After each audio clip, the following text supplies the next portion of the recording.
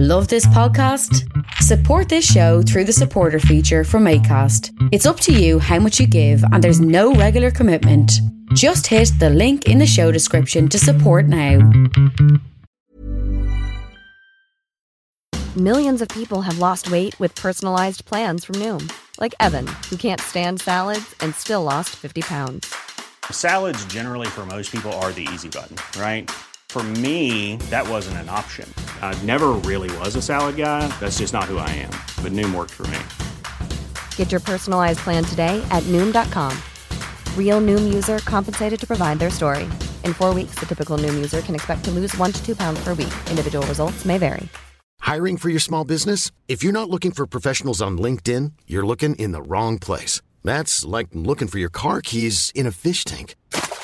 LinkedIn helps you hire professionals you can't find anywhere else, even those who aren't actively searching for a new job but might be open to the perfect role. In a given month, over 70% of LinkedIn users don't even visit other leading job sites. So start looking in the right place. With LinkedIn, you can hire professionals like a professional. Post your free job on linkedin.com/people today. Hello, Parpole Brewers.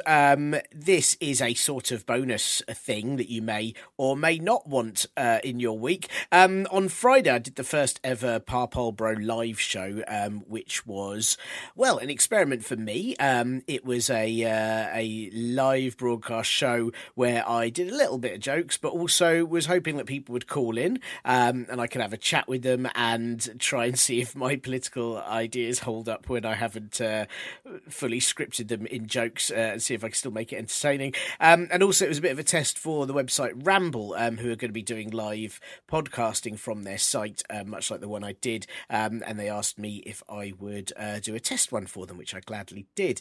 And it didn't quite go as I planned. It was interesting. None of you that listen called in. And in fact, someone called in who'd sort of found it via the website, who had called themselves, as you'll hear, they had given themselves a joke name, and when I first saw it, I assumed it was someone that listened to the podcast and that, hey, you know, you're just being silly and maybe this would be quite fun to have a chat to. But actually, they weren't a podcast listener. They ended up being very interesting. We discussed quite a lot of things to do with mask wearing and cancel culture, and also the state of comedy, really, and a bit about politics too. And yeah, it was a very interesting chat. So I just thought I'd release it because I've got it. And if you'd like to listen to me speak to someone whose name I still don't really know, I still don't know who they really are, and I do hope they tune into the proper podcast at some point in the future.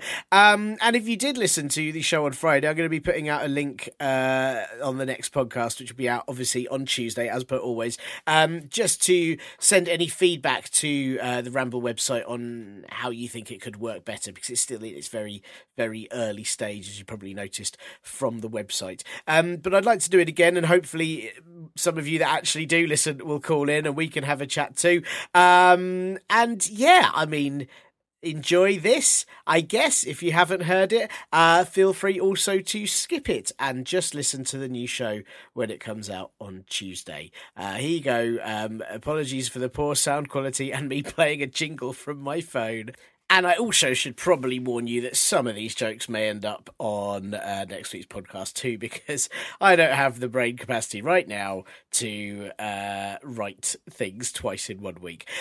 So anyway, with that spoiler warning, here is Parpole Bro live, but not live, as it's recorded from the other day. Hello and welcome to the Partly Political Broadcast, but live!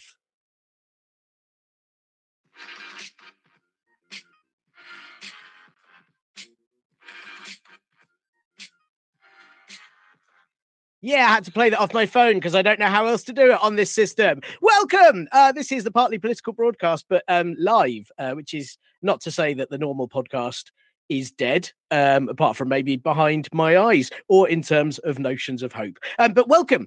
Thank you for tuning in. I hope you have tuned in. I might just be shouting this into the void. Absolutely no one knows or particularly cares. I'm Tina Duyeb, despite all my best efforts, and believe me, I really try.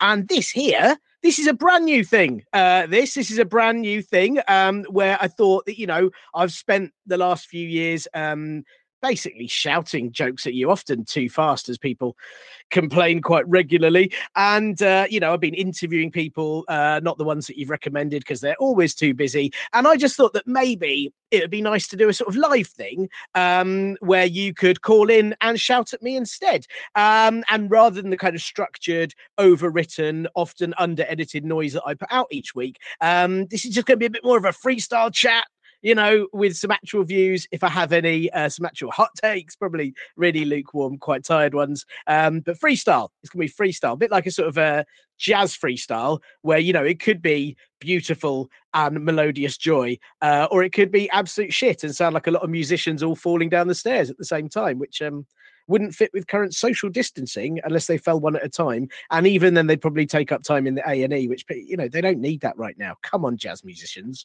Also, of course, this is a nearly valid excuse to not have to do my agent's bedtime and read the really shit awful Winnie the Pooh 5-minute stories that she keeps insisting on at the moment. One of them in particular is about Roo needing a babysitter, which turns out to be Pooh. And Roo gets a babysitter. Even in these times, it grates so much knowing that we can't get proper childcare right now. And fucking Roo from Winnie the Pooh has got childcare right there. Oh, yeah, there will be swears. This is interesting, this live podcast thing.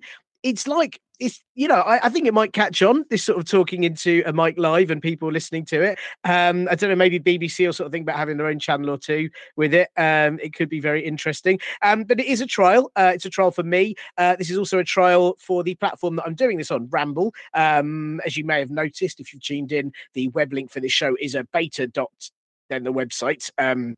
I don't know what that means. I think that's a slur in sort of alpha American terms, isn't it? No, it just means that the site is still being tested out and seeing how it all works, which is why if any of you tried to tune into my attempt number 1 of doing the show the other week, it didn't work. And that was my fault because I put an image on it and the image wasn't right. And then the whole thing broke. And that is the story of my life.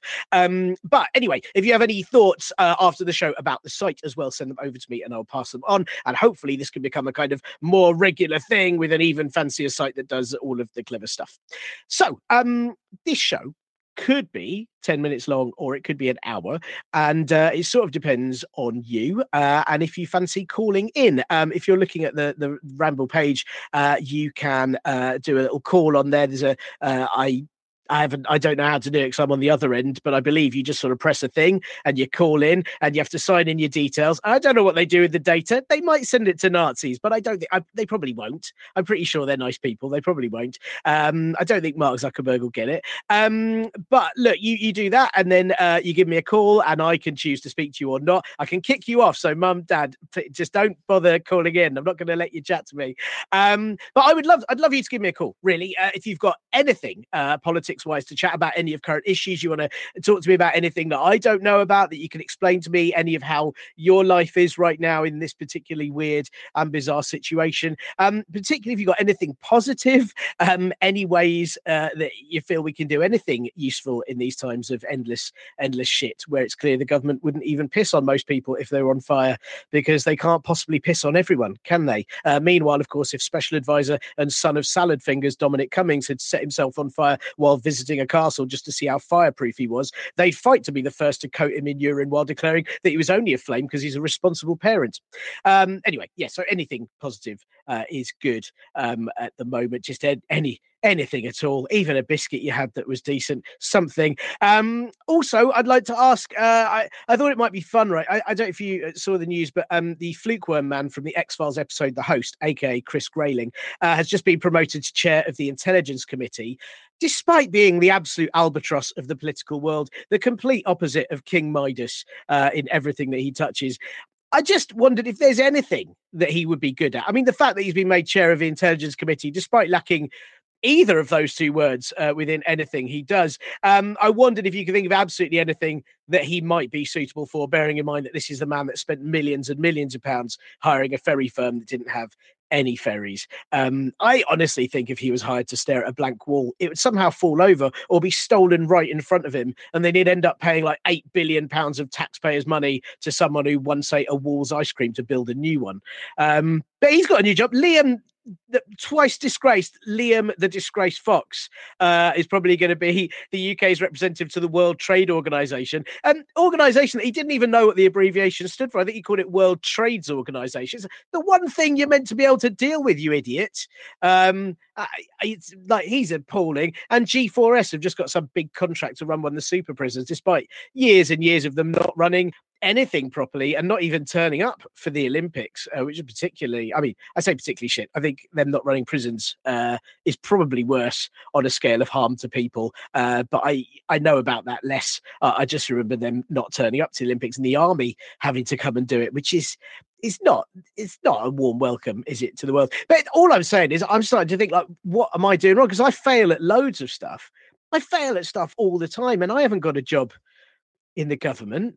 I don't have a top ranking job. I must be able to. I managed to. I managed to drop a peanut butter sandwich on the floor earlier. Where's my job on like the Department of Culture, Media and Sport Committee? I should be given something. How do I fail successfully? Or is the problem that I never had any money to begin with? And what I needed to be doing was wasting billions of pounds of other people's money. Is that what it is? I don't know. Any tips? Ring in. Any tips on a job for Chris Grayling? Please ring in. Any nice positive chat? Please ring in. Also, as the Conservative conference is going virtual for this year, even though obviously it's safe enough for you to go to the pub because you're not as valuable as them, it's going virtual because they don't think it's safe. But I suppose, let's face it, chances are higher in the Conservative conference that overconfident flotsam Boris Johnson will shake absolutely everyone's hand there on purpose and manually pass around COVID all by himself. So they had to go virtual for their own safety, I guess. But what virtual Tory events do you think could happen instead? Have you got any ideas? Let me know. I honestly don't care what they do, to be honest. I hope they just forget to unmute everyone on Zoom. Judging by how Matt Hancock's app worked at the last conference, which gave away everyone's security details, entirely possible.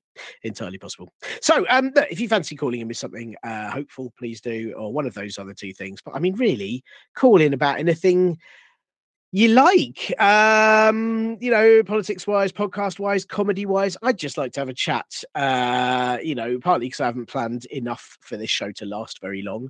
If you don't, also, I'm just going to relish speaking to someone who's over 2 years old right now, because that's my day. I sort of see my wife as I tag out, and she either does work or childcare, and I do the other way around. And most of my day today, for example, was spent watching my daughter dip her fingers in the mild mustard she wanted with her veggie sausage roll she was having for lunch. And then each and every finger had a different amount of mustard on it, and therefore was a different member of the mustard family. So there was hello, I'm baby mustard. Hello, I'm mummy mustard. Hello, I'm daddy mustard. Hello, I'm granny mustard. And then they all had to talk to each other. And it went on for most of my life. I think most of my life. She didn't eat a single bit of the sausage roll. Didn't eat lunch whatsoever. Just talked to mustard, covered herself in mustard, covered everything in mustard. And I took her to the playground as well today, because the playground reopened in our area, which I don't know. In my head, I sort of thought it's probably safe, isn't it? Because it's outdoors. And I got there and it was like a scene from Apocalypse Now. Kids were just running amok. It was like they were all on some sort of amphetamine. They're going absolutely crazy, all these children that hadn't seen playground for sort of 3-4 months. They hadn't really seen other children either, and so they were just tearing around like proper just bonkers children. And of course, as adults, we're trying to social distance in the midst of it all, knowing full well our children are carrying everything because they're basically free public transport for germs. That is all kids do. I mean, I think I mentioned it on the podcast at the time, but, it was only a few months ago before lockdown that my daughter went to soft play and came back with hand, foot and mouth, which I don't even know what that is, but I think if it gets worse, it becomes head, shoulders, knees and toes. And then she got it and my wife got it and I didn't get it because, once again, I failed to go viral. But yeah, so anyway, all these kids, they're just running around, and there was a lovely moment when my daughter just decided to hold an older girl's hand to cross a wobbly bridge, and the older girl very consciously pulled her sleeve down so she didn't have to touch my daughter's hand, which is wise even outside of pandemic times. And all us adults were like, we mustn't be anywhere near each other, and then our child would like charge into another child, we'd have to go and get them, and then suddenly be standing next to them and going, oh no, this is all gone wrong, I don't know how to do this anymore. It was terrible. So I've probably got the COVIDs, but then I feel like I probably had it right at the beginning of this. I don't know, did you feel like that? I felt like that every 5 minutes of the early parts of the pandemic. I sort of did one cough and I'd go, oh no, I've definitely got all of it. I'm done for. And then I realised he hadn't drunk any water or just woken up or something, or like a fly flown in my mouth, something rubbish. I was constantly concerned, but there you go. Anyway, so yes, please call in, talk to me. Someone talk to me. And I mean, there's loads to talk about today, isn't there? Tons has happened even since the podcast comes out on a Tuesday morning. I write it on the Monday, and then usually within about 5 minutes of me not even releasing it, usually within 5 minutes of me pressing the submit button onto the Acast podcast website, it's normally out of date. But there's loads even today. You know, we've the UK has opted out of the EU vaccine programme. We don't want to join in with them all sharing a vaccine with everyone. And apparently it's because the UK is further ahead than them. It didn't really say in what. I'm assuming just deaths, probably. Just economic crises, maybe. I mean, it's just sort of sad, isn't it? That why can't we all just share the vaccine? I'm massively naive. I know. What an idiot that just assumes that as human beings we should go, hey, we're going to make a vaccine and then why don't we just give it to everyone because that'd be lovely. Apparently it's not how it works. Not how it works, because human beings are awful. What they do is they make a vaccine and they just sell it to people, and then people that can't buy it, or countries that can't buy it, don't get it, and then they die. Isn't it horrific? Please call in with something positive. Please call in. So yeah, that's bits of news for tonight, and then obviously, the big thing this week, and I should warn you, if you're listening to this and you do listen to the podcast, I should warn you that some of these jokes may appear on Monday, because I do not have the brain capacity to write these things twice. But one of the big things that happened this week was, of course, Rishi Sunak, who, do you know what? In fact, I'm going to do at the end of this, whatever happens, I'm going to read out all my descriptions of Rishi so far, but it's really hard to describe him when he's only ever a variety of of cartoon mice, like the one from The Rescuers, or on this week's pod, I called him Pinky without the brain, or there's both main characters, but from Ratatouille all at once. Oh, we've got a caller. I'm going to speak to you in just a minute. I've got a mental inability to see past the fact he looks like a giant mouse. Anyway, we had his mini budget summer statement economic update, and basically fuck you if you have a small business or you're self-employed or you've already made someone redundant, but it's okay because he's stolen a load of policies from Time Out offers. Honestly, eat out to help out is a terrible slogan, isn't it? Not least because he should have gone with give head, as there's over 50,000 dead. But I'm still not sure how getting £10 off some fast food is going to leave me feeling like I've not eaten anything an hour later is really going to help me in any way.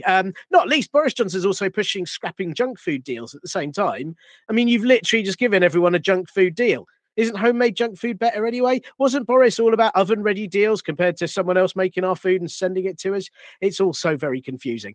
Anyway, there is a caller on the line. Hi, and I'm thoroughly impressed with the... let's just speak to this person who's given themselves a name, I.C. Wiener. Let's listen. Hello? Hello? Hello?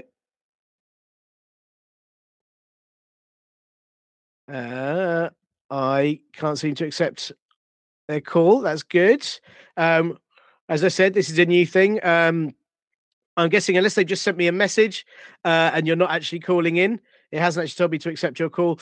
Very new to this thing. It's an experiment. I.C. Wiener.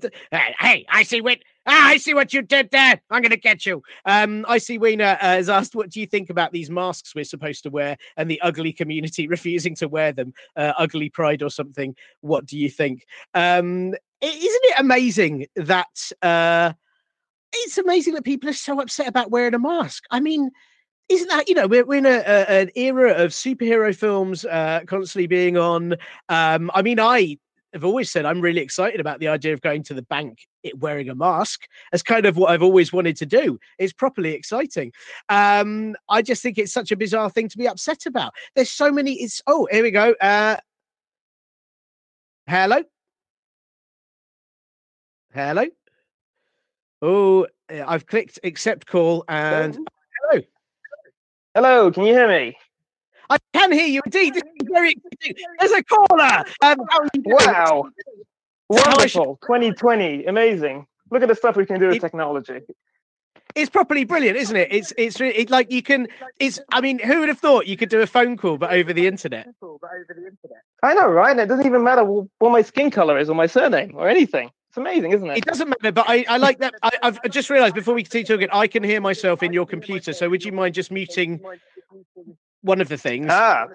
Let me see. I've only been talking for a couple of minutes, and you don't want me to stay quiet. Isn't that great?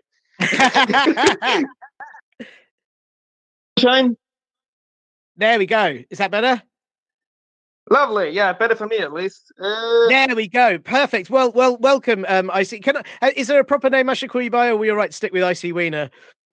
You can call me IC for short. My one friend calls me that. Yeah. That's good. I like that.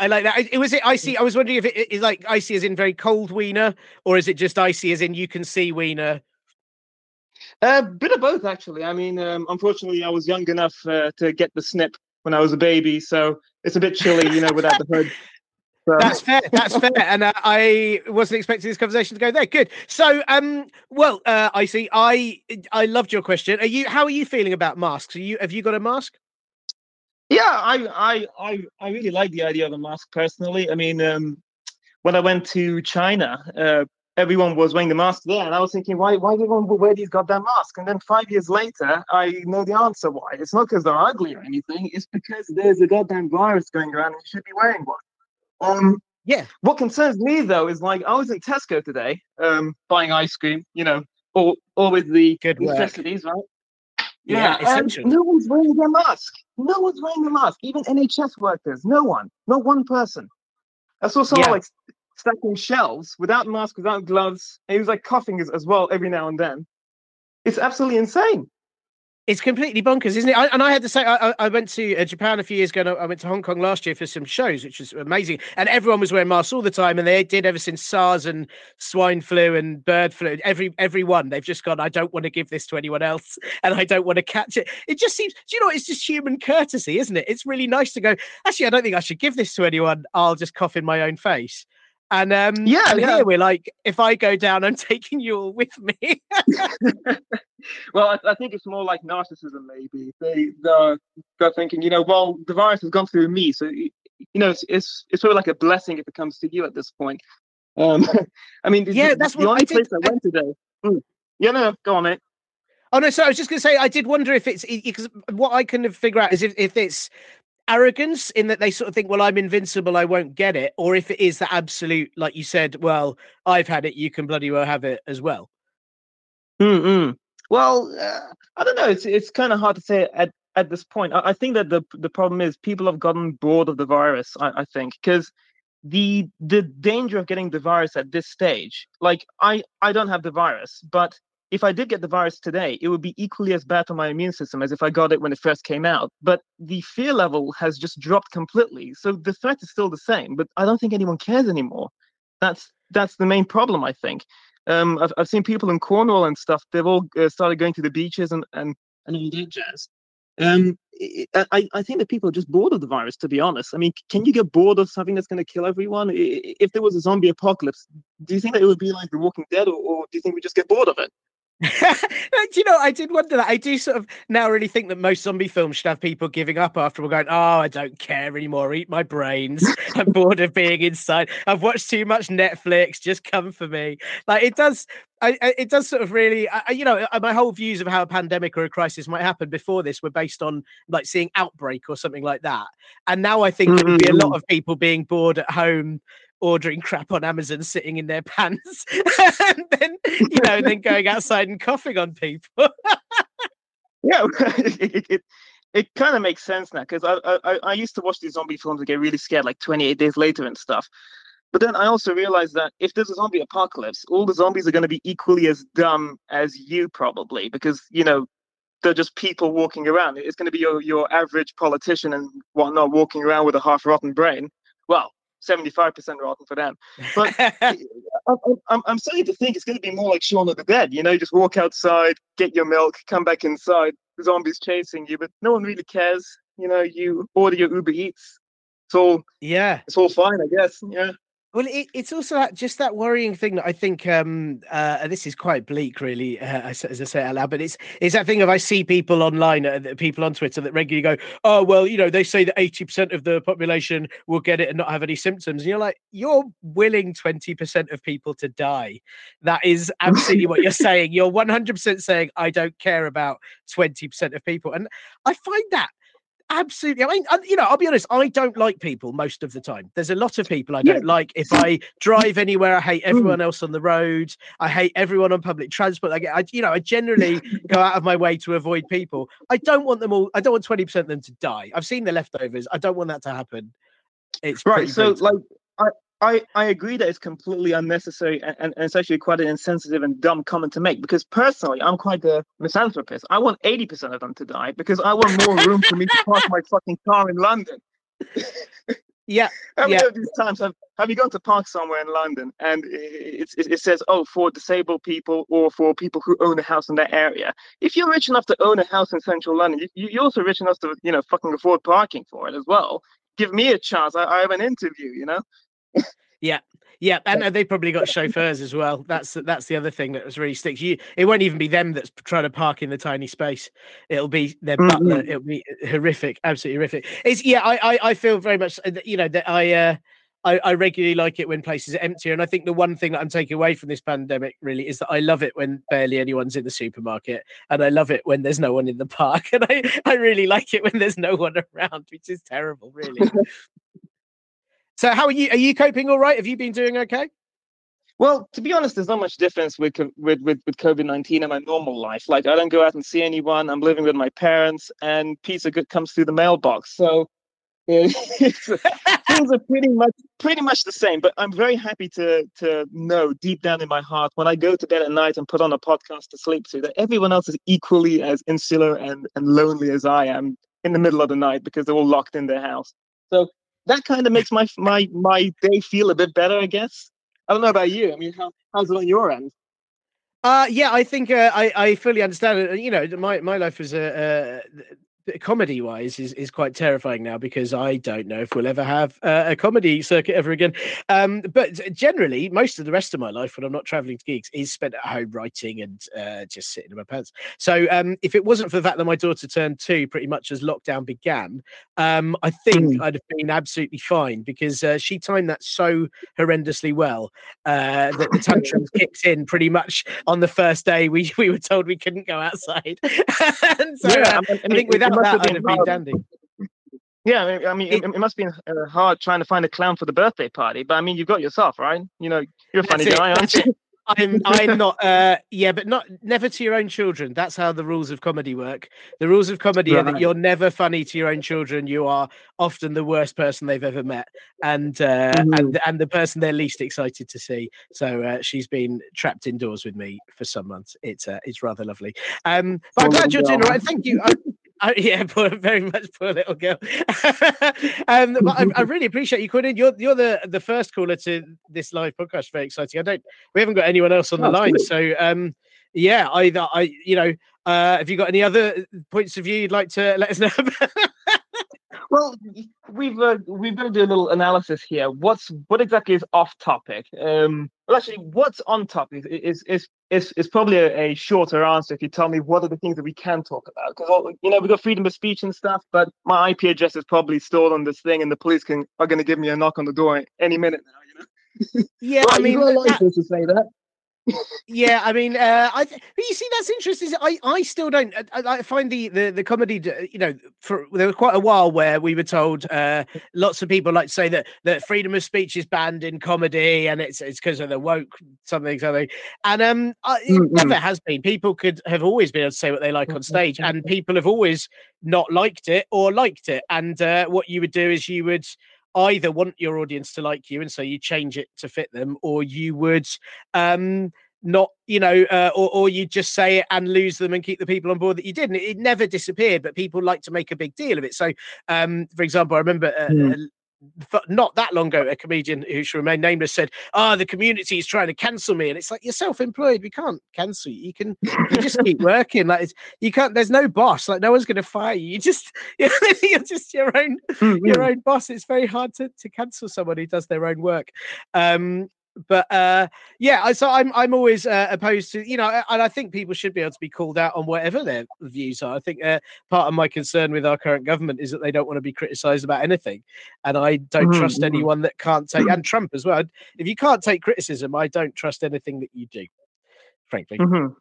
Yeah, no, I completely agree. I mean, I think one of the interesting things about freedom of speech and stuff is, well, they say you got the freedom to say what you want, but there's also repercussions afterwards. So as long as you say it in a comedy club and while you're doing the stand-up, that's fine. But I think that the problem is nowadays, many of these comedians and stuff, they're kind of blurring the line between what's their comedy or their trade and what's their personality. So in terms of like Twitter and stuff, when do you turn off the comedian button? Or are you always kind of forced to be a comedian, even through social media, even through your personal life and stuff? Because now with a lot of technology and stuff, the barrier between your personal life and your professional life is kind of diminishing slowly. So do you kind of like feel that you always have to be funny always on social media constantly? I mean, I've got everyone has their own personal preference. So, and like you say, I think the line is blurred across for politicians, for everyone, really. It's quite mad that we have to, we don't know who we are anymore. But I have a personal thing where I have to tweet so many jokes before I'll retweet someone else's thing, or I'll put anything serious. But I'm aware that I'm not, I was going to say a public personality. How up my own arse did that sound? No, I'm like maybe below Z on the list. But, I've got a public figure. I've got a website that can easily be found. And this sounds, I know a lot of comedians that have been threatened. I had a very good friend of mine that was stalked at every gig he went to for quite a while, and the police had to get involved. It was quite scary. I had a guy climb on stage once and try to punch me in the face because he heckled me, and I dealt with it, and everyone laughed at him, and he couldn't take it.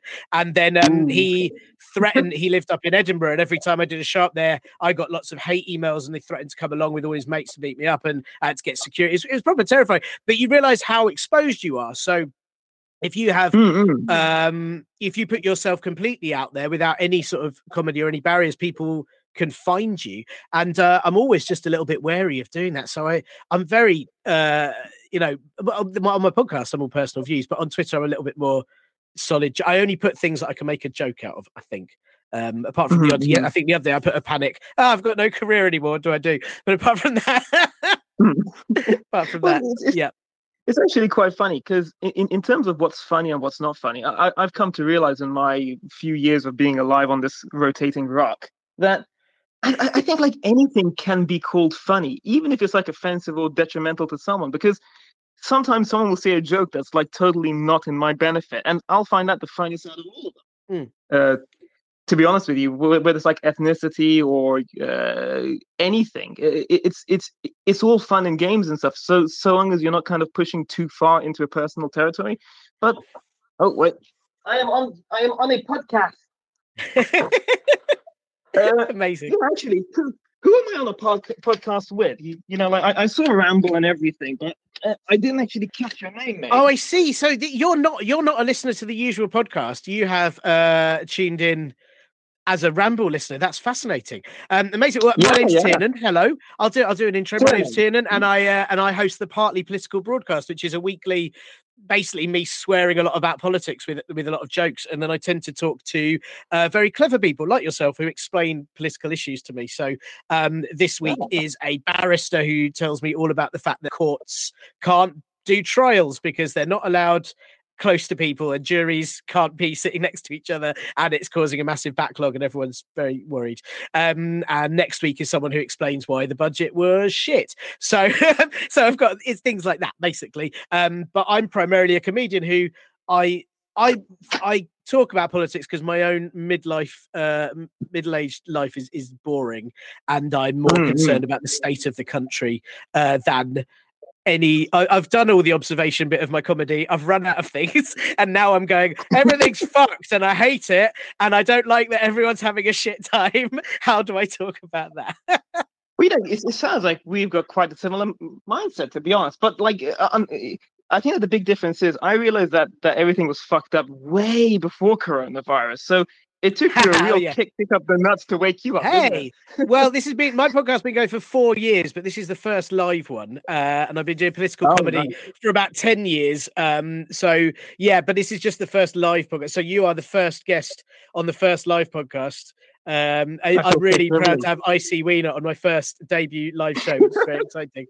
Yeah, well, I was just going to say that the interesting thing that you said about the comedy is that, like, I do jokes about things that I believe in. So I can't do jokes about stuff that I don't believe, and that's just like a personal thing. Rights. But the fuck human rights. I mean, what next? Animal rights, special rights for children. Where's it going to go? It's ridiculous. But there are. I toured with a comic who is horrendous some years ago, and he had a couple of jokes that were just awful, like really against all my values, that would make me howl with laughter every single night that he told them. You know, I respect the trade. I respect the art of it. I think the interesting thing is that audiences are changing. And I did I've got to be careful not to mention names, but I did a gig. I mentioned I was out in Hong Kong last year, and I was out there with a few acts, and there were 3 of us sort of newer-ish acts and 1 really old veteran act. And the audience were quite young, and all of us sort of newer acts did the kind of politics. We're quite left-wing. We're quite sort of socialist, I suppose, but also just there was a female act, there was a sort of silly kind of animated act, there was myself, and we just did the comedy we like, and it smashed it. We had this very boasting, but it probably went down brilliantly. We were very chuffed. And the veteran act went on and did the set he did about 20 years ago, which was all about how making a woman orgasm is incredibly difficult. Why bother? And the audience just went, we don't care. This is weird. This is old. Like, we've heard like this is, and he just didn't do very well. And it was fascinating to see that a lot of people, I think, when they say, oh, you can't say anything, it's like, I just think audiences can't bother anymore. They've heard it. We've had years of certain opinions actually, and people are now changing how they are, and if you're not keeping up with how society is, then it's your problem if you don't want to change with it. It's that time of the year. Your vacation is coming up. You can already hear the beach waves, feel the warm breeze, relax, and think about work. You really, really want it all to work out while you're away. Monday.com gives you and the team that peace of mind. When all work is on one platform and everyone's in sync, things just flow. Wherever you are, tap the banner to go to Monday.com. There's never been a faster or easier way to start your weight loss journey than with PlushCare. PlushCare accepts most insurance plans and gives you online access to board-certified physicians who can prescribe FDA-approved weight loss medications like Wegovy and Zepbound for those who qualify. Take charge of your health and speak with a board-certified physician about a weight loss plan that's right for you. Get started today at plushcare.com/weight-loss. That's plushcare.com/weight-loss. plushcare.com/weight-loss. Hey, Dave. Yeah, Randy. Since we founded Bombas, we've always said our socks, underwear, and T-shirts are super soft. Any new ideas? Maybe sublimely soft. Or disgustingly cozy. Wait, what? I got it. Bombas. Absurdly comfortable essentials for yourself and for those facing homelessness. Because one purchased equals one donated. Wow, did we just write an ad? Yes. Bombas. Big comfort for everyone. Go to bombas.com/ACAST and use code ACAST for 20% off your first purchase. Yeah. I mean, I actually agree, because it's kind of like read the room, but it's also like read the times as well. I've noticed that so many comedians, it might be like a cliche thing or something, but I've noticed, like, I sometimes watch stand-up in my free time and stuff. That's actually how I found out about Ramble and stuff, through Twitter. Someone told me about Ramble tweeting, and there's this comedian. I said, okay, something interesting, something new. Nice. But whenever I watch like comedians, do their gig or whatever, they always start off saying like, oh, I love Ohio, because they're in Ohio. It's kind of like a mail merge thing where they're like, I love, and then enter this town's name. And then they'll say something good about it and then say something really bad about it. And then everyone gets this weird, like, cathartic laugh. But in so many ways, though, it kind of seems ingenuine. It's kind of like pandering sometimes to those specific people. So it's kind of like just niching the, what would you say? Like, making kind of like a performance just for them. So as a comedian, and especially for something online as well, since it's live, it's actually quite interesting, because if it's live online and digital, you could be speaking to anyone around the whole planet. So how would you do that? Hi guys, I love Cleveland, blah blah blah thing. Apart from saying, hi guys, I love planet Earth, and you're gonna get some bastard in the ISS fucking. Going, hey, what about us? Yeah, you're right. You can never.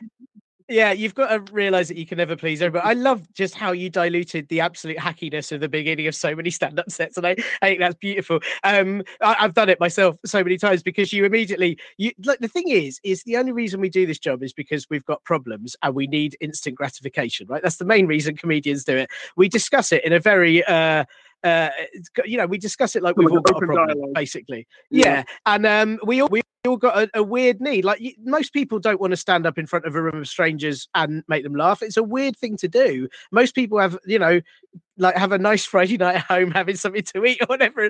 We go into a bear pit of a room and go, hey, find me funny. It's fucking strange. But yeah, with the internet, I think that's the big issue is there's lots of things that get taken out of context because the people that weren't in the room at the time now see them. You see people that would take the beginning of a joke without the full context of it or the end of it without the full context of it. And so it's constantly blown out of proportion. And I mean, the thing that really winds me up is that a lot of the newspapers, will kind of go, this comedian said this and it's disgusting. And then that same newspaper will go, this person's oppressing freedom of speech and the woke universities are cancelling culture. And you're like, which way do you want it? Like, do you want comedians to say the awful things, or do you want everyone to be like, you got to choose? No, I actually agree because in terms of comedians, I think one of my favorite ones, I really like Dave Chappelle, and I like what's his name? I keep forgetting. He made this joke about like Coca-Cola and keeping your legs open for an advert. It's Bill something, Bill Hicks. There we go. Yes, yeah. I don't know if you know. Yeah, so he's quite a classic, but.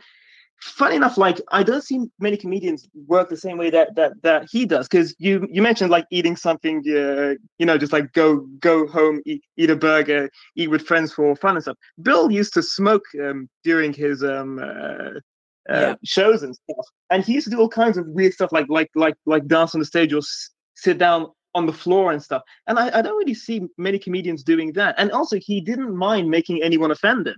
Now, of course, it's all way before social media now. Again, there's also other things. Sorry to interrupt you there. Sorry, that's what were you going to say? Well, I was just going to say that there's also. Sorry, I did it again. Go for it. Third time lucky. Huh? Go on, mate. Go on. I was just going to say that the things with you, there are comedians that do that, but you don't get to see them on TV very often. That is the honest answer. And there are other platforms that you might get to see them on. I'll plug Next Up Comedy, which is really good. If you watch someone like Jordan Brooks on Next Up Comedy, he's completely batshit out of the box.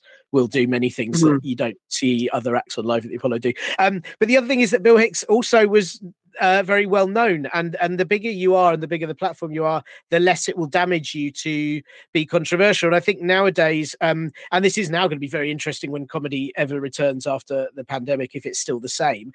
But a lot of people, not particularly myself included, I'm now too old and bitter to give a shit, but most people want a career on telly, and they want the things that will get them on the most platforms, and they want a set that will get them on primetime TV, and so they cater for that.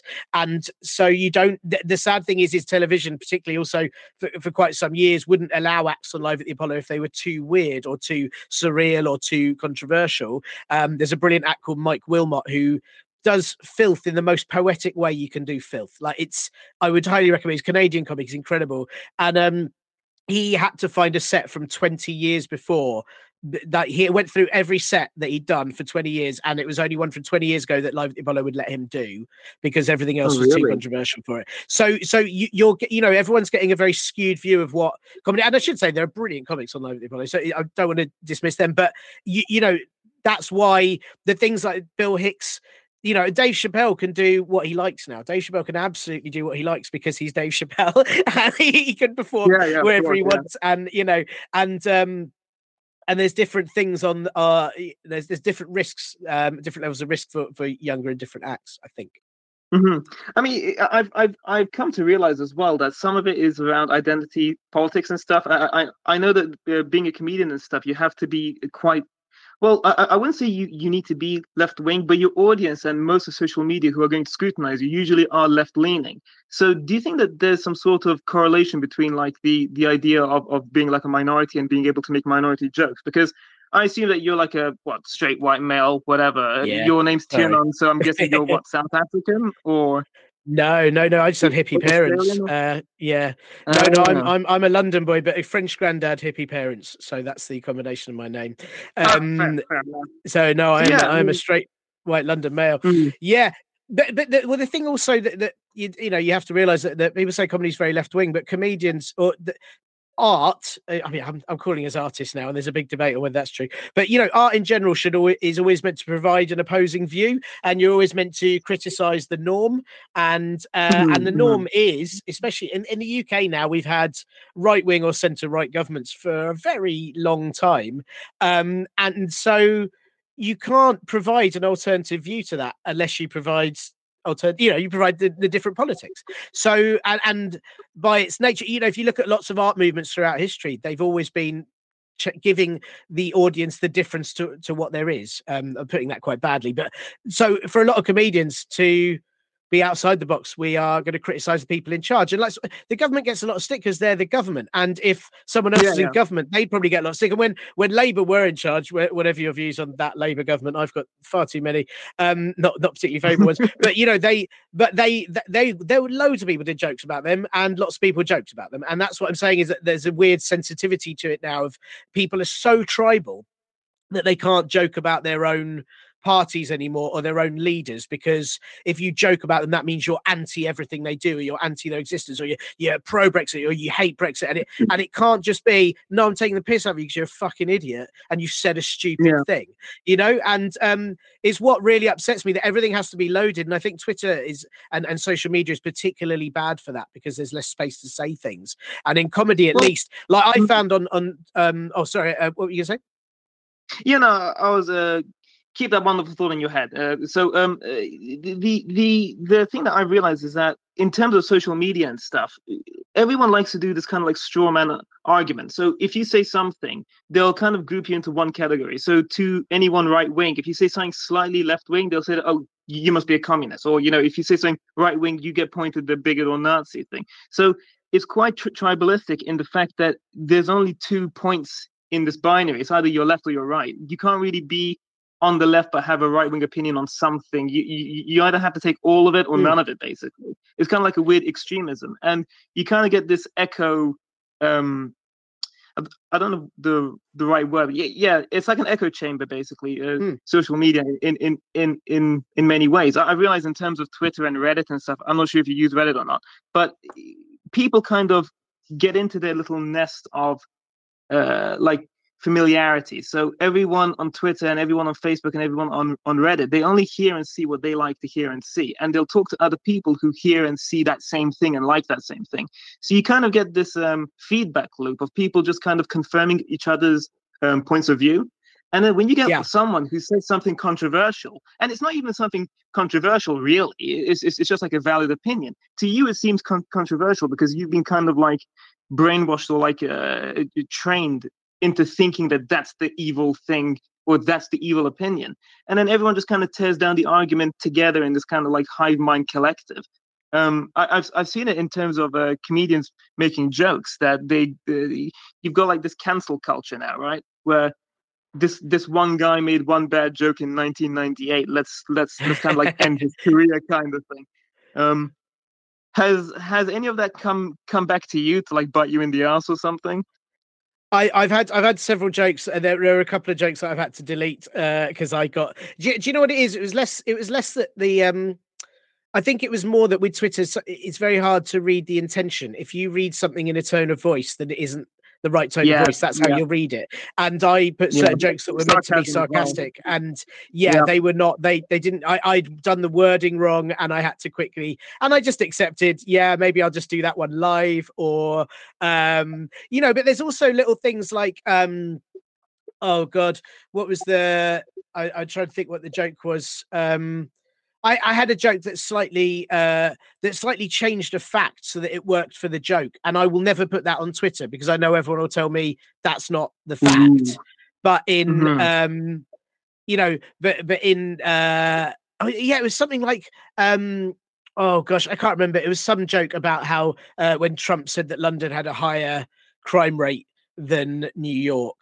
And I was like something like that. Yeah, but that's because the biggest sex pest moved to Washington DC, or something like that. It was something, but in reality, this is so petty. But the crime rate, it wasn't the crime rate; it was a murder rate. It was the higher rate in murder rate. And I just know, even as basic as that someone on Twitter will go, it's not the crime rate, it's the murder rate, which means your joke doesn't. And it'll be like, oh fuck you, I don't care. Whereas live, people don't care. And I know that's not even cancel. That's not sort of being concontroversial, but it's just that level of pettiness. Yeah, it's just better not to get into it. And I think that, like, cancel culture is interesting. And again, like I said, I think people should absolutely be held accountable, but there's also got to be a chance to let people, understand that people change and people change their minds and people grow and develop. And, it's a very odd line. I was going to say that the interesting thing you said earlier is that I found, again, and one of the things that I'm very much missing from real gigs is that when you speak to real audiences, like, for example, over Brexit on Twitter, it was either for or against everyone fucking hates everyone. In the real life audience, everyone would laugh about it. Everyone was quite bored of it. People would have lovely chats in the audience. I'd be, I think most people, like, I consider myself left wing, but I still buy trainers and I still, I still do lots of things that rely on capitalism. And I think we're all, everything's more blurry and more grey than we want it to be in the social media world. I think. Where do you place yourself? Where do you think you are politically? Probably, I'd probably say that I'm a bit of a centrist, honestly, because there are certain things on the left that I like, but there's certain things on the right that I like. Like in terms of government policies and stuff, I'm probably leaning towards socialists. I believe that we should have capitalism, but with a net to fall on. So, like, you can be as rich as you want, but if you fuck up and you get fired, there's still like a net to catch you. In terms of that, the UK is pretty good. You got countries like Norway and Sweden and Denmark and stuff; they've got it all right. But then the US is like the extreme of capitalism, where you can become a billionaire, but if you fail, you're also, it's pretty much like a death sentence in many ways. So in that terminology, I'm left wing. But in terms of like what do you call it? Like this group identity politics and stuff. I don't believe in any of that, honestly, because I think that if you want to break a group down into left or right or black and white or straight and gay and stuff, you end up with the problem of how do you define that resolution of breaking down something. So they say, like, nowadays you have like what's it called, where you have to hire X amount of black people, X amount of women, X amount of this, that. It's like discriminatory quotas.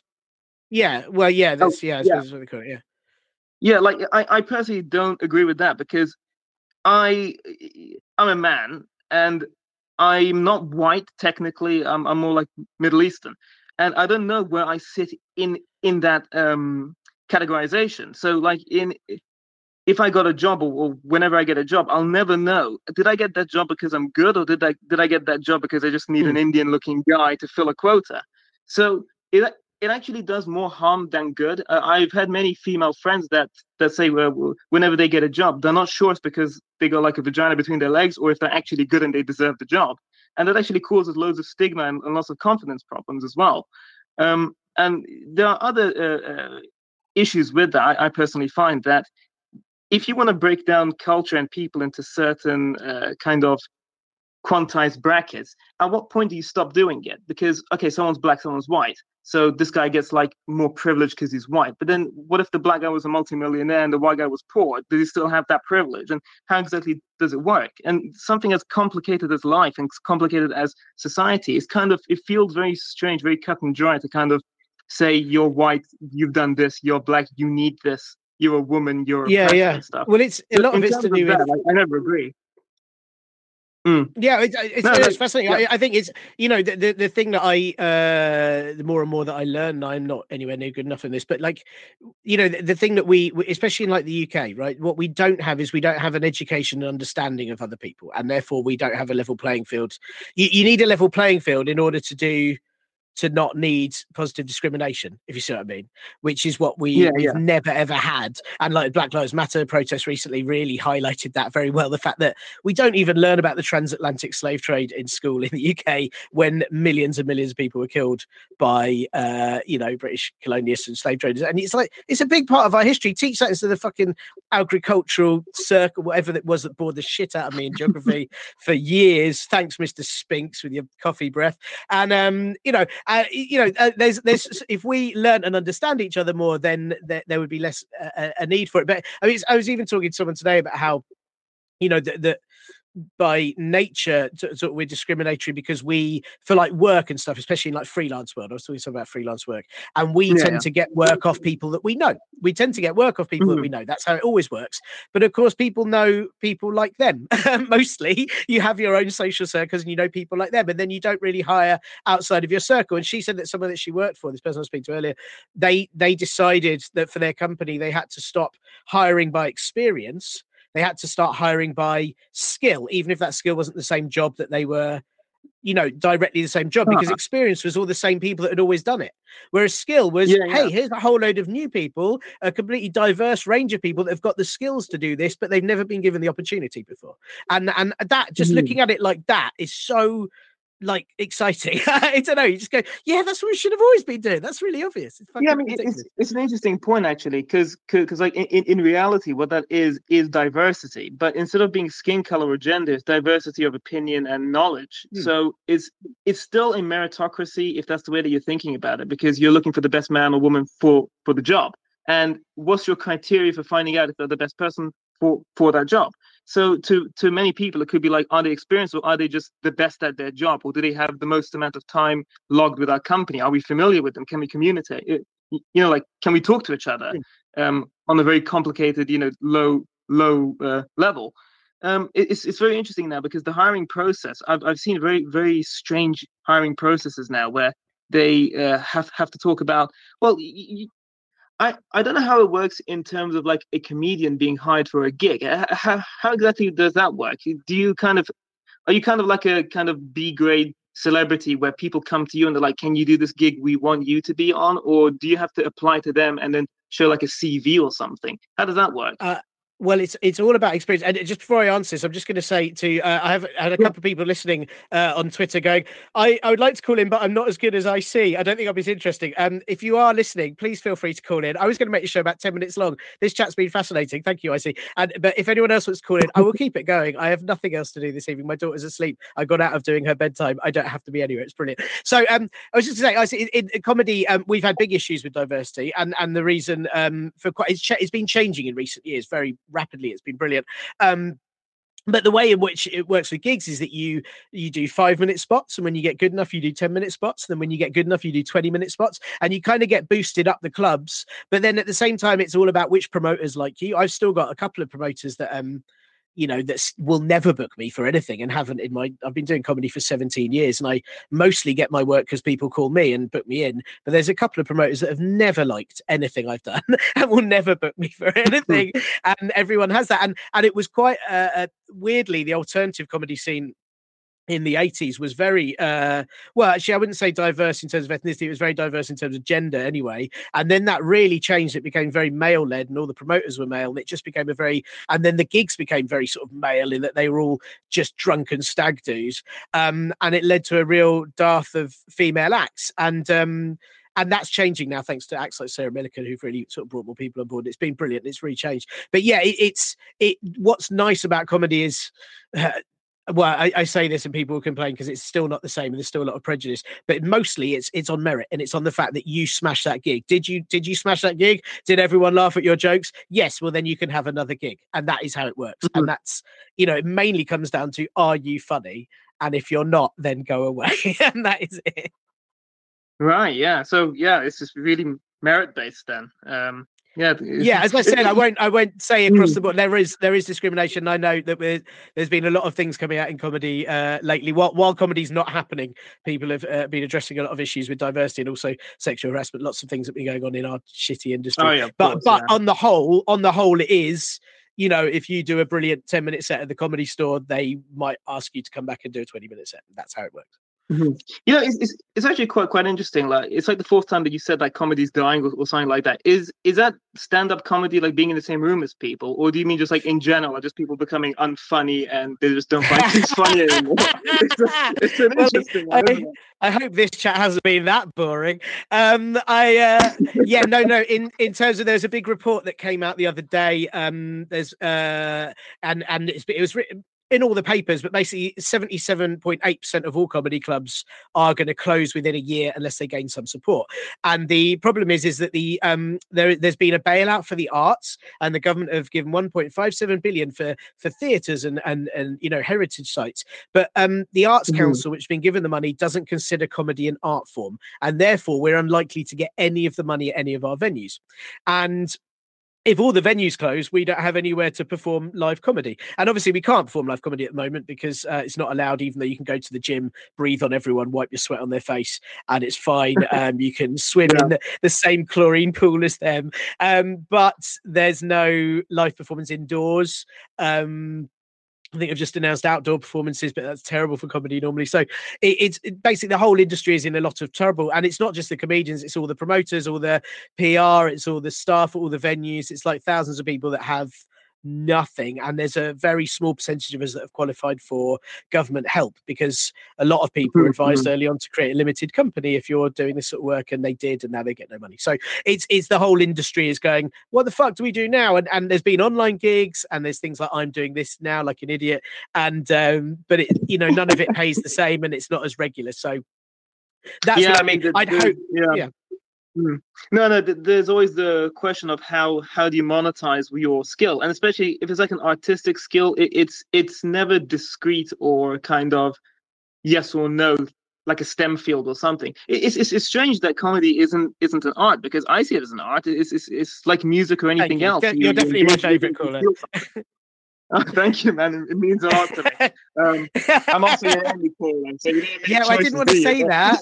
I wasn't going to rub that bit in. I just wanted to, I was just being polite. I was going to say that the bit that I say it's a meritocracy, the big issue that was one of the big issues in comedy, apart from diversity and sexual harassment issues, is also that, and across the arts, is that people who can afford to do them are doing them. So it's why you get your Benedict Cumberbatches in acting, because you don't have to worry about paying your rent because you've already got inheritance. And it was same was happening with comedy, and that people with lots of inheritance and money behind them could not work all year and work on an Edinburgh Fringe show and lose thousands of pounds doing it because it didn't matter to them. Unlike me, I had to do a full-time job for the first 4 or 5 years of comedy, and then was consistently broke for about 6 years after that when I went full-time. But it's hard, and it's very hard for working class comics on lower incomes to get into it and survive, because you don't get paid for about 4 or 5 years doing any gigs. And so it's basically a game of attrition. Yeah, absolutely. And so now with this sort of situation, if comedy's not being helped, again, the comics that will survive are the ones that have got money in the first place. Yeah, no, it's an interesting point that you make. Well, I hate to call you out on stuff, but like right now you're on a live podcast, and hopefully many people will hear this in the future. Because the interesting thing is, although it's live right now, I've been told the way that Ramble works is that it kind of stays on a server for a long time, and anyone can later see it, right? So yeah. Do you have a message for like other comedians or whatever? I mean, what is the solution, do you think, to save this art form? And I am going to say it's an art form because I consider myself to be quite a funny guy, and it's only because I'm creative. And being a comedian is finding patterns inside something and then being able to pull that pattern out and make a joke out of it. So in reality, it's kind of like an art. You're going to have the talent for it. So what would you say is a good solution to kind of get the industry back on its feet and kind of get yourselves out of the shitter, basically?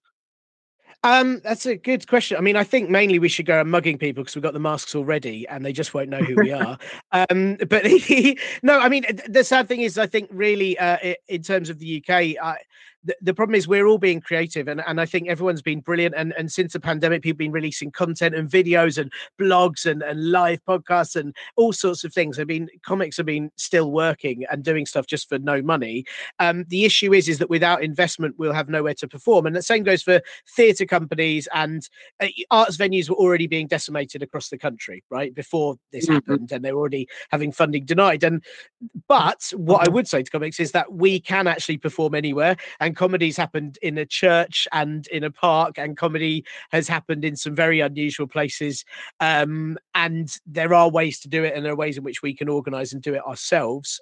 It's just, it takes a while to get your head round when your industry has gone, what you do next before, you have to take a breath and pause and digest it all. And then you go, right, how do we work this out now? And I think we will. I mean, I think I'm probably going to keep shouting at people like you on live podcasts and things. I think there's other methods that we've got, but it's going to take a while. And I think there's also just, without doing too poor me, victim culture, I think it's just quite hurtful that we feel like no one gives a shit about the industry when we make so many people laugh, and that lots of comedians do charity gigs all the time and we're always raising money for stuff. And then you go, but you don't want to give us any. Oh, okay, thanks. We'll just cry over here. Like, it's just. Well, it's a great way to tell. Are they laughing at you or with you? So, I never know. I've never known. Yeah, exactly. Yeah. But unfortunately, I'm going to have to scooch over because I got fish cakes in the oven and they're going to burn soon. So I got about 5 more minutes with you, man. It's been so much fun talking to you and everything. I can't say I've learned anything. That's only because I have solipsism. So that's my problem. But well, I appreciate that. I've learned stuff. You were fantastic. Thank you so much for calling in. I didn't think I'd have a caller in on this first one, and I very much appreciate you calling in. Maybe check out the Real podcast if you get a chance. Yeah, will do, man. Well, God works in mysterious ways and all that stuff. So, well, exactly. Cool. Well, take care. Enjoy your fish cakes, and good luck wearing a mask while everyone else coughs each other to death. All right. See you later, Tiernan. Take care. Take care. Bye. Bye-bye. Well, there you go. That was Icy Wiener. That was like an hour chat. This was meant to be maybe a 10-minute. I genuinely thought this is going to be a 10-minute podcast. I haven't prepped enough. I didn't think anyone would call in. That was a proper joy. I have no idea who Icy Wiener is in reality, or he doesn't even listen to the podcast. But hopefully now we've got a new listener, and he was very, very fun to chat to. I think lots of interesting points. Did I say? I probably said terrible things. You're going to unsubscribe now? Did I? Let me know. You can get in touch. I will stay on this for a couple of minutes. I was going to do all my descriptions of Rishi Sunak from Podcast Today. I've now got the hiccups, which is perfect for a live show. If any of you want to quickly call in, I'd do it now before I get into the descriptions. Otherwise, I'm just going to go and drink heavily. I'm not drinking at the moment. I realized I basically binged my way through the pandemic and probably should stop now. So I've quit and now spend every night going, I wish I hadn't quit. What an idiot. Anyway, so let me see. What was I going to very quickly tell you about? Oh, yeah. Well, listen, let's just do this. If one of you call in, we'll have a quick chat before I go. But I was going to give you all the descriptions of Rishi Sunak that I've done on the podcast so far. And it's not many because he hasn't been around for that long. If you remember, he sort of jumped in, Angry Potato Sajid Javid's job early in February. Because Sajid Javid wasn't particularly happy. I mean, isn't it amazing? I always find it amazing that someone can be shit at their job and the next person comes in, you go, oh, wow, no, maybe the last person wasn't that bad. Everyone loves Sunak, though, in that way that, in a hostage situation. I think I said this on the podcast this week. Apologies for repeating material, but it is like if you were taken hostage by some really awful kidnappers and one day one of them didn't poke you in the eye like the other one did, you'd be like, he's the good one. He's really nice to us. No, they've still both kidnapped you. They're definitely awful. Anyway, so Rishi Sunak is a man who looks like he's modeled his entire life on looking like a stock photo of someone who just passed their BTEC. Rishi Sunak is like BFG the Young and City years. Rishi Sunak in every photo looks like he can't wait to sell you life insurance. Rishi Sunak is always grinning like he's been allowed outside for the very first time. Rishi Sunak is a man composed entirely of a toddler's dining set. I mean, that's based on... I've got a dining set that looks very like his face. Not me, obviously. I don't eat with it. My daughter does. I use a big spoon like a big boy. Rishi Sunak is a gormless cheese string. I'm going to be honest. I've used that description for about 15 different politicians now. I think Jeremy Hunt got it quite a lot. Jeremy Hunt also, I think, constantly looks like one of those inflatable wavy men that you get outside car sales showrooms. There you go. Rishi Sunak is Banzai from The Lion King. Really, it's uncanny. Have a look. Rishi Sunak as if Donkey from Shrek had used hair mousse. Rishi Sunak is Stickman from the children's book Stickman. Rishi Sunak is Lumiere from Beauty and the Beast, but somewhere between candle and human form. Rishi Sunak is the star of Pixar's Ratatouille. Yes, both the rat and the chef. I think I mentioned that one earlier. Rishi Sunak is Crash Bandicoot. Again, quite uncanny. Rishi, I wore a suit in my sixth form. Sunak, natural born estate agent. And Rishi Sunak with all the depth of personality that you'd find in a broken Tupperware set. Again, with the sort of plastic kitchenware there. I don't know why he gives off those vibes. But as I mentioned earlier, it's just very hard not to see him as a mouse of some sort. Well, look, none of the rest of you called in. I really appreciate Icy Wiener calling in. I find it, I'm saying his name now like it's genuinely his name. Maybe it is. Maybe I'm being horrendously awful and now I'm going to get cancelled for I hate this. I hate cancel culture. I genuinely don't know. Oh, these millionaires have been told that they did something wrong. Oh, I'm sure they're going to have a shit life now in their mansions. Fuck off. Call out people for being arseholes. Always do it. People are arseholes. Look, listen, thank you for joining me on what was a very unusual, not at all planned live podcast. Let me know how this was. Let me know if you'd call in on another one, maybe with some of the questions that I'd asked you or something else entirely. You know, if you'd like to hear another one or never again, or you didn't even hear this one, in which case you won't have heard this bit, but you've got a lingering feeling like I'm disappointed in you and you won't know why. Or, you know, let me know if you got any feedback from the lovely team at Ramble 2. Give me a shout and I will pass it on. Hopefully this has worked very well.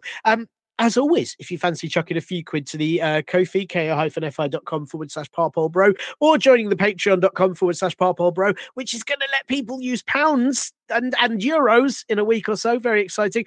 Please do those things because the Rona killed all of the comedy. And if you can spread the word and review the usual podcast too, that would, of course, be dandy. Right. I'm going to digest all of those things that IC talked about. And I'm also going to try and work out how I can fail so hard. I don't know, like eating crisps or something, that they'll allow me to head up some sort of select committee. It's got to happen. It's got to happen very soon. Okay. Thank you tons for listening, Parpol Brewers. And I'll hear you on the proper podcast. I won't hear you. I never hear you. I heard IC Wiener. I haven't heard the rest of you. But you'll hear me next week on the regular podcast. Bye.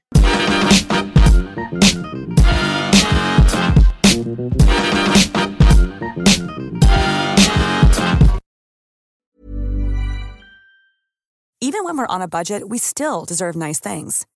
Quince is a place to scoop up stunning high-end goods for 50 to 80% less than similar brands. They have buttery soft cashmere sweaters starting at $50, luxurious Italian leather bags, and so much more. Plus, Quince only works with factories that use safe, ethical, and responsible manufacturing. Get the high-end goods you'll love without the high price tag with Quince. Go to quince.com/style for free shipping and 365-day returns.